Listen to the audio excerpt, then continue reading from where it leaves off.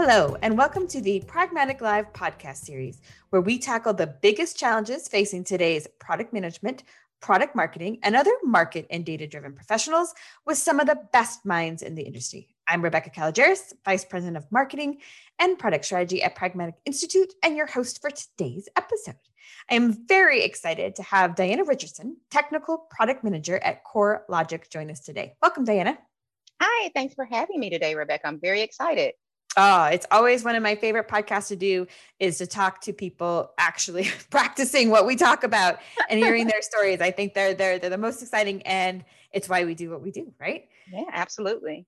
All right. So first, for our audience, just a little bit of context. Tell a little bit about yourself and how you got into product management. Sure. I have been with, I guess I probably need to back up. So initially, I graduated from college, and back in 2000, I got a part-time job at a small company, small private company called FNC. And fast forward to maybe, I think it's almost 4 years ago, that company was acquired by CoreLogic. So I started off in the QA space. I was a QA engineer. I've had a number of roles all across the company, spanning anywhere from business analyst, project manager. I've been the sales demo expert, and I landed in product management maybe about 6 or 7 years ago. And since then, I've moved over to the more technical side of the product management functions as well. So that's kind of how I landed where I am today. Again, just the number of roles throughout the company. Typically when you're in a smaller organization, you are whatever the organization needs you to be. And I kind of feel like that's really how I was able to traverse the company and kind of, start off on one end of the spectrum in QA, go through, product management, sales, and end up kind of where I am now. So it's been interesting, and it's been a really fun journey to kind of see things from a number of different perspectives and not just from one angle. And I love that. I think a diverse background is one of the strongest things we can bring to a product role. One of the things that I think I've discovered doing this show for a number of years is that the definition of the role of product management varies a ton in different companies. So can you tell us a little bit about sort of technical product management role at CoreLogic? Sure. So, and it's so funny that you say that, because I was looking in the pack earlier today, and it was someone wondering, what is a product manager? And I think they were just trying to start out that office in their company. And I was thinking about that because for us, it was really different. Back in, again, when we were that private company, we initially did not have product managers. And so at some point, someone said, hey, there's this role. I think it could be good for us. And that's when we really established our product management office. And we ended up, I think, with maybe just 2 product managers. And for those guys, it was really more about, finding their footing, what that needs to be for us as an organization. Fast forward to now, that obviously has matured over the years. We have several more product managers, and obviously with CoreLogic being in play, we get a lot more exposure and experience from all their various product managers, from all their acquisitions, and just people that we can really learn from. Where the technical product management comes into play, specifically, I kind of pair with the product managers, or the product owners. Some people say that those terms are synonymous, and I think that depends on the organization. But I really pair with those product managers to work with them, make sure that I have a good understanding of their business requirements. Go back to my team. I have a team of engineers that I work with. And I do also have a counterpart, another technical product manager that I work with. I mean, he's great. I love working with Chris. But what we really do is we translate all of that business speak over into tech speak for our engineers. We handle all of the testing for our engineers. We will reach out to our clients as needed to make sure that, hey, is this what you were looking for? Getting that kind of instant feedback. Chris calls us, instead of, technical product manager, he says that we are the ticket processing managers, because we have to make a lot of tickets, whatever access our team needs. I'm going through the process now of trying to get some new licenses approved for some of the applications, some components that we need. This has actually been the most fun role that I've had in my tenure here. It's just because it really combines everything that I love doing. It gives me that analyst experience. I can dig down and get the requirements. I can do all the technical work. It gives me the ability to, I'm talking with the clients like the product managers do. And it just really combines, at least my opinion, it combines all the best parts of a number of different roles. And you just kind of get to really, really dig your heels in and provide value to the company. Sounds like a lot of fun, a lot of work and a lot of fun. It is. It's a lot of fun. I really enjoy it, especially being able to go back to some of my QA roots. I love finding bugs. I love finding bugs and breaking things and reporting issues. And I'm like, hey, guess what I did? I get very excited about that. So engineers must not love to see you coming all the time. Gosh, you found another one. Well, you know what? They are actually really, really, really appreciative of, because if we don't find it, that means the client's going to find it. So we want to catch all those, any type of issues before they are released to production. Nice. All right. So one of the things in telling sort of your journey of how you got where you are, and one of the things that came up in the conversation that you and I had before the show was really sort of is something that I think a lot of us have in our own career histories, and that's being acquired, right? And while it's fairly common, it can be a tough part of anyone's career journey. And so I really kind of want to explore that today, particularly because I think one of the areas that you are very strong in and very passionate about is team and culture. It's one of those areas that's really, really, really can be put to the test during an acquisition. Absolutely. So let's just dig in on the details. But before we get to the details, tell me a little bit about, just sort of the different acquisitions you went and maybe how your overall thinking and approach has evolved over time. Sure. So initially, my first experience in dealing with an acquisition was when CoreLogic purchased FNC. So that was maybe, I think that we're approaching 4 years now. It's almost 4 years ago. That was really my first encounter with being acquired. We had all had high hopes over the years that, eventually FNCs, we're going to be this really big thing. It's either some company is going to buy us or we're going to go public ourselves. It's going to be great. And so when that happened, it was like, oh, wow, it actually happened. What does this mean for us? And I think that there was a lot of apprehension and nervousness just on the part of really everyone, because if you weren't, at those higher levels, you hadn't been privy to any of those discussions. And you really just don't know what the future holds for you as an individual. So I think that there were just a lot of nerves in the very beginning as we all really tried to understand what this means to us, talk to management. And of course, they can't really say much because, at that point in the process of an acquisition, things are still very much, legally confidential, and there's just not much that they can tell us. But they were very reassuring in that they felt like everyone, still had a future at the company. There wasn't anything to be concerned about from that regard. But I do just remember there was a lot of angst and anxiety and just nerves because where we are in Oxford, Mississippi. The biggest thing here is our university, Ole Miss. So there's not a lot of opportunities for people who are more technical in a smaller town. So everyone was just really very anxious and nervous about what the future holds for them. And, in our families, we were all really worried about that.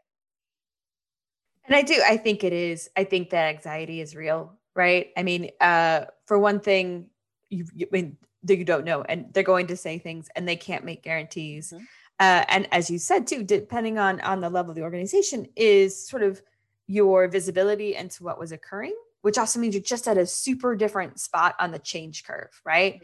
Like the executives in the know are like, no, wait, we've already processed this and we see the great things on the side. You're like, well, this is big. And to your point too, adding sort of the locale and maybe the feeling of less opportunities if this one didn't go. It's a lot of stress. But just like any situation, right? If you go in with stress and fear, you're not going to be as successful, right? So kind of how did you go? Like those are all real feelings, but I'm going to kind of how did you sort of mentally prep to put the best foot forward and to spend less time on that part and more time on how can I find the opportunities? Sure. And that actually, it really did take some time for me personally. I will be completely honest and just say that it did take some time to become more comfortable and more confident in what was happening with our company. Our management was really great in terms of continuing to try and reassure us, but the employees really, I was part of a little group, and I believe at Culture Club we started but prior to the acquisition. I'm pretty sure we did. but it was a little group. It was just more of an employee from the ground up type of group. And what the culture club was really for was to try and improve the culture in our little company, because we wanted to make sure that everyone was um, happy and felt that they were appreciated. And you want to enjoy coming into the office every day. So we just all felt that there was a need to have some type of movement or efforts around that. That's how we kind of founded that tiny little club. And so what we did, we kind of took that club and applied it throughout the acquisition to make sure that um, employees were informed as much as they could be. We coordinated some conferences, meaning just, hey, everyone, let's go to the conference room. Let's have a list of questions that we want to ask the executives. And the executives, they were so receptive to everything that we gave them in terms of feedback regarding how everyone was feeling. So, they allowed us to come into those conference rooms, and it was just, questions. Sometimes we would have a prepared list, and sometimes it would just be, hey, what are you guys feeling? And really just their openness and everything. And then also a lot of research that I did into CoreLogic as a company. That really gave me a good sense of comfort as well. Just learning more about them, what they do, and kind of how thinking in my mind, how could we fit into this behemoth of a company? Us being so small, where can we add value? And the other thing that really gave me a good bit of comfort was just understanding that transitioning from, oh, this is a threat, to kind of my comfort level, to this is an opportunity for us. And so that was really a big part for me, is just treating it all as an opportunity. Even if something would have happened and they said, hey, we want to transition your role to be something else, just thinking from the mindset of, okay, well, what can this role now be? How can I help you? What type of value can I provide to you as a company? And so, and that's really been kind of how I am continuously thinking, and just always trying to move forward at, hey, how can I continue to add value? How can I continue to be useful if this is no longer valuable? This role that I'm in, what's something that I can do to move ahead to the next step? How can I just really continuing to provide value is my thing. Well, and there's so many good things there. One is it does take time, right? You have to give yourself time and permission to process the fear. It's real, Mm-hmm. and it's not without cause. But I think that sort of I think having a group that already existed that you could lean in, and just sort of that open atmosphere to ask questions, right? And to process, right? It's kind of a safe space for everyone to acknowledge, like you're going to have questions and this is going to be Mm-hmm. tough. Like, let's talk about it. Is a really wonderful thing to set it up. Mm-hmm. Yeah, So absolutely. And another thing that I will say is that the executives, they were very willing to, hey, do you want to go out to lunch? Let's go to lunch. Let's go talk about this. What can I do to, to ease your fears, to calm you down, to let you know that this is going to be okay? So that was something else that I really appreciated as well. yeah, a real human touch to it, like Mm-hmm. understanding. Mm-hmm. So let's fast forward a little bit. And your little company gets bought by the big company, right? How do you start to feel part of that company? How do you not feel like the other? How did that process work for you, and kind of bringing your teammates along? That's a really great question, because there's still so much of that even today, years later. We just recently, one of the things that our little culture club started was the concept of, it's called the UROC Award. And so it's just an employee given award. It's literally a rock, but you pass it to someone for whatever reason, like, hey, you know what? Thank you for doing something. Thank you for helping me. Hey, you rock. It's literally the UROC Award. And we have been doing that for a number of years. We actually just celebrated our 10-year anniversary of that award, I think. And we just opened that up to the larger organization. So doing things like that, that's really helpful to kind of come out of your shell. And I think that's really important for everyone if you're going through something like this. It's really just come out of your shell, be willing to, put yourself out there, attend those larger conferences and invites and meetings if you get a chance. See what's out there in the organization. I was really fortunate to get paired on, I think, maybe 2 or 3 projects now with people that were in other business units within the company. And it was really wonderful because I got to see things from their perspective. They got to see things from my perspective. And, we've made those connections, and now I can reach out to whoever I need to in the organization, just if I need some assistance. So, um,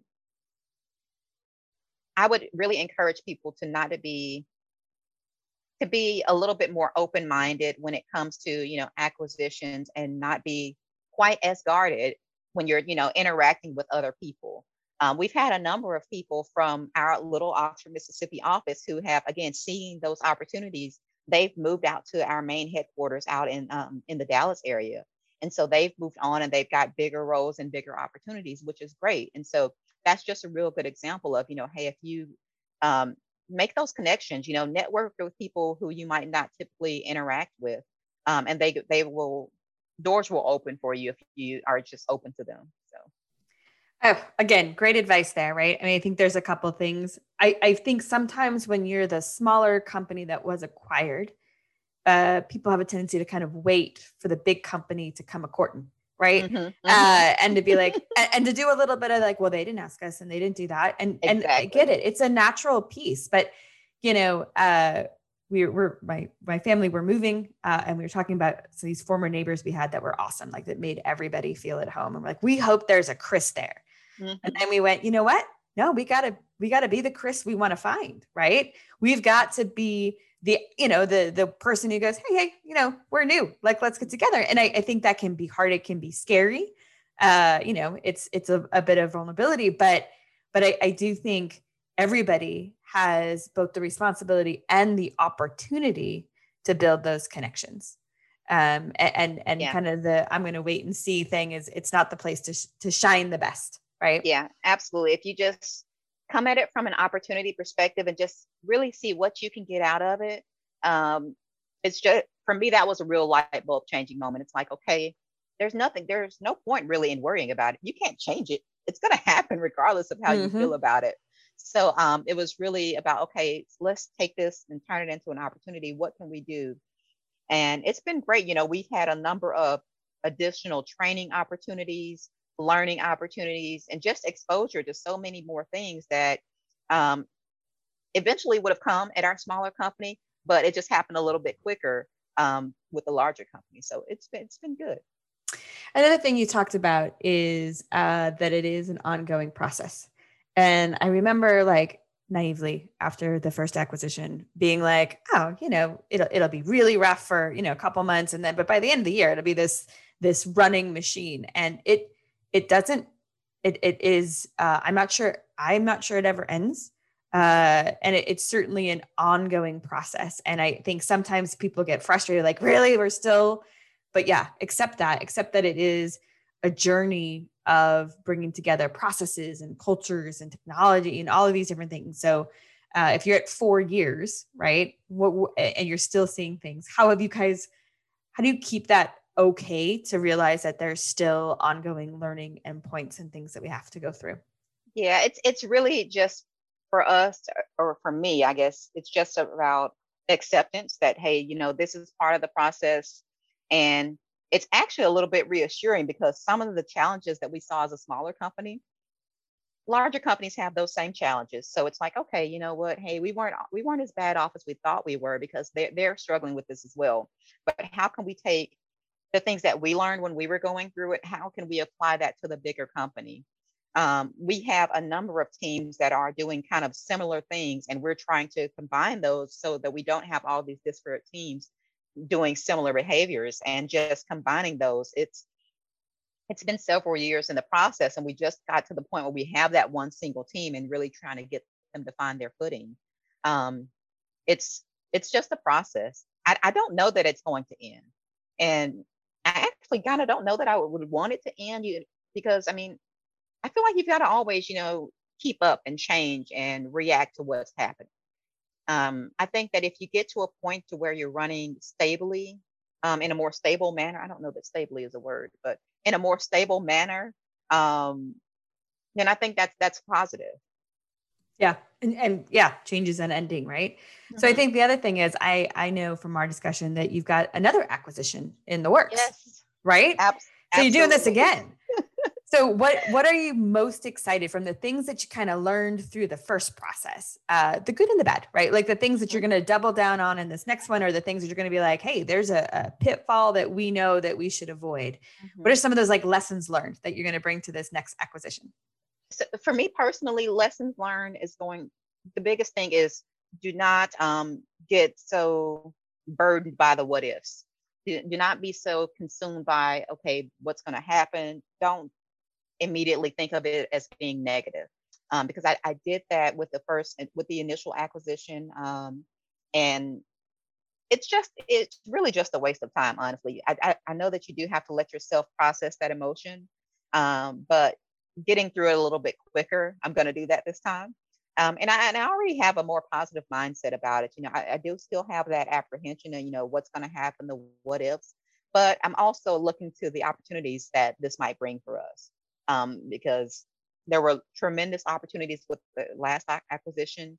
I'm excited to see what this one is going to bring for us too. So, how about your teammates? Maybe some of the teammates where this is their first acquisition. Do you have, are there plans? How are you going to help them? Right? How are you going to help them? I do have one of my teammates that was not part of the smaller company. He came on when we had already been acquired. So, and the thing is, he hasn't been there that long. I've been really trying to be more mindful of how he's feeling and how just really how he's feeling about everything. Because when he initially came on, he was put onto a project it was with me, but it was not with our core team.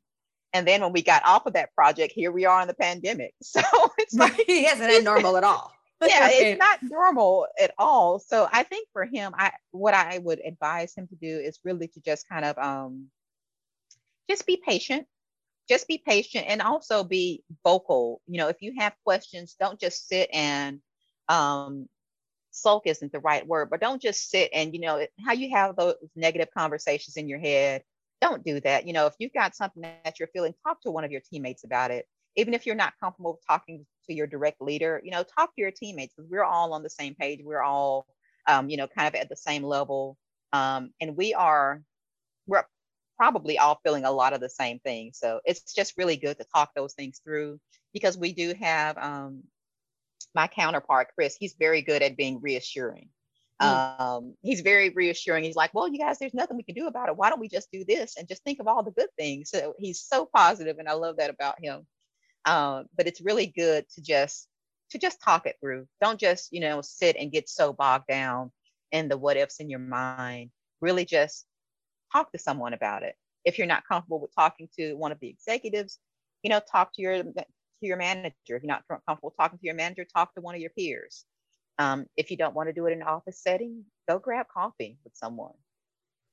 I think it's great. And I think if you're the person they grab to talk to, it's listening to them, validating their feelings, but also helping them not dwell, right? I always say, like, there's no point in borrowing problems, right? Like, if we don't have that, I don't know what's going to happen. I don't want to borrow them, worry about them now, and then go through it, and have gone through it twice, right? Exactly. But it's not going to change it. Nothing is going to change. Your worry is not going to affect the outcome. They're not going to call off the deal because you personally are upset about it.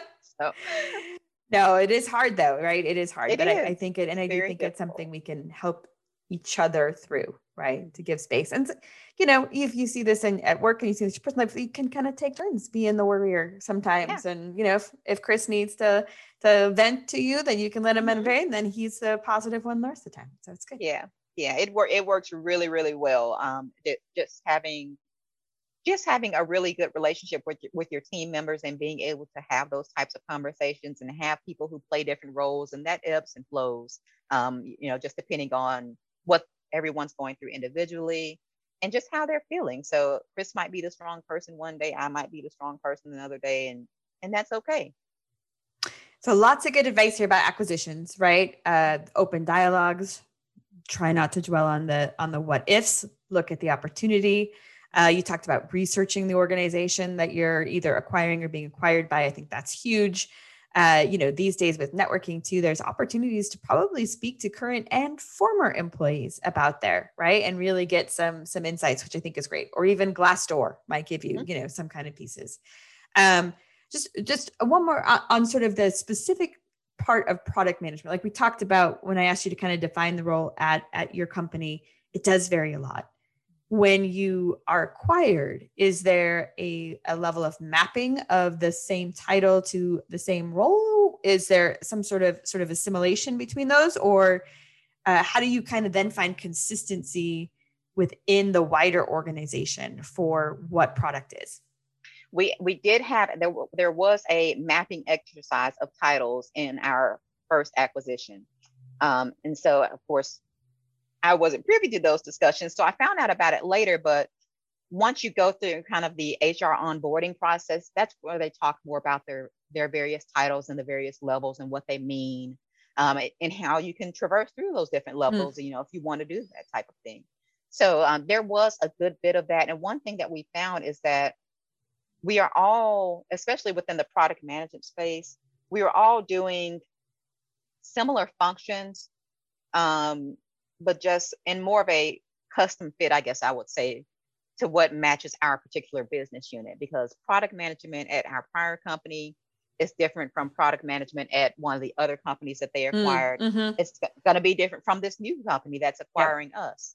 And so we just all have to really have a good understanding of, you know, what our role is today, and not be so rigid in terms of what that role might need to transform into in the future. That's smart, right? You're mapping it up and you're kind of seeing where we all want to get to, but it wasn't like, hey, tomorrow, Diana, your role is entirely different, because you have all these connections downstream that need you to be and provide what you provide today, right? The engineering teams are expecting you to play that role. But it's a nice combination to be like, you need to play that role today, but like, let's work through there and how you get there. Right. Let's plan to have you at this level doing these additional tasks, you know, a year down the road, 6 months down the road, that type of thing. And let's have an actual action plan of how we can get you there. So good. Nice stuff. All right. We talked about a lot of different things today. If you could get our listeners to do 2 things differently tomorrow, based on what we talked about today, what would you have them do? Well, I know one thing for me personally, and I'm sure that this applies to other people, it just goes back to not worrying about things that you have no control over. And it's much, much easier said than done, because I'm in a constant state of worry. I go right to the worst case scenario in most instances. So I would encourage our listeners to focus on the positive as much as you can. Find the opportunity. If there's something that's negative that you're dealing with, whether it's in your personal life or in your career, find a tiny opportunity there somewhere, a small win, something that can give you just a little jolt of positivity. And I think that would be really helpful. It helps me. For me personally, again, it's just a very conscious decision. Okay, Diana, stop worrying about this. What can we focus on that you can actually control? So it's a very conscious decision for me. It's something that I have to do. The other thing that I would encourage people to do is talk to someone or interact with someone that you don't normally talk to in your day-to-day. So if you have a team, like I have a core team, I'm on meetings with them all day. I'm on Zoom. I'm constantly interacting with them. If it's just, you know, pinging them on your Zoom chat, if you're not back in the office yet, or if you are in the office, you see someone, you know, just talk to them for 5 minutes, find out what it is that they do. If there's something that you can learn more about, because again, that's another opportunity there. You might not know anything about the particular department that they're in. You might not know anything about their business unit, but just making those connections, the power of networking, it's a really real thing. I mean, it can help you out a lot more than you might think that it can. And it doesn't have to always be career opportunities or career help. It can be personally. We have a number of people in our office who they might be looking for something. One of the things that we do on one of our daily stand-ups when we were in the office, we would have a section called helps. So if there was a help that you needed, or if you needed to have something that could potentially help other people, you could talk about that at that time. And so after that, people can come and talk to you and say, you know, hey, I need someone to, a trivial example is that, who do you guys use to watch your dogs when you go out of town? Something simple like that. And so just from something like that, just talking to people that you might not normally talk to, you're going to get some insight and some information. And it, just do it for 5 minutes. It doesn't have to be a big, huge thing. Just 5 minutes. Just, hey, what do you work on? Let me tell you what I work on. Just that short exchange of information. I think both of those are great advice for your career. And I think they're great advice in general. We all do it. We spend too much time worrying. Again, 100% super easy to say, pointing out to everybody else. It's hard to do yourself, right? But also taking the unexpected connections. I mean, I think one of the things that a lot of us realized with COVID, it's those connections, those little personal connections that are so important and that we missed a lot. And so, if it's the person behind you in the grocery store, or if it's the person 4 names down on Slack, it doesn't matter. Those little connections make everything better.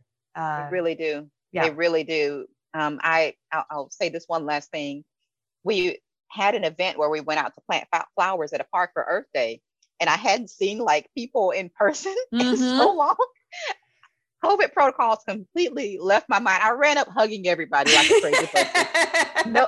No one stiff-armed me, so there's that. But in hindsight, I should not have done that. But I was just so happy to see people again. And you don't, I mean, it, right? You know it that you missed that. But then when you see them, when you are in person on some of these things for the first time, you realize just how powerful that is. Absolutely. So, yeah. Don't forget your fellow people out there. They're important.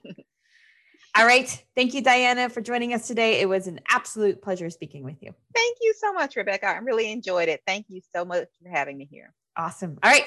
That does it for today's episode. Thank you, everyone, for listening. And don't forget to join us next week when we tackle another great topic designed to help you elevate your company, your product, and your career.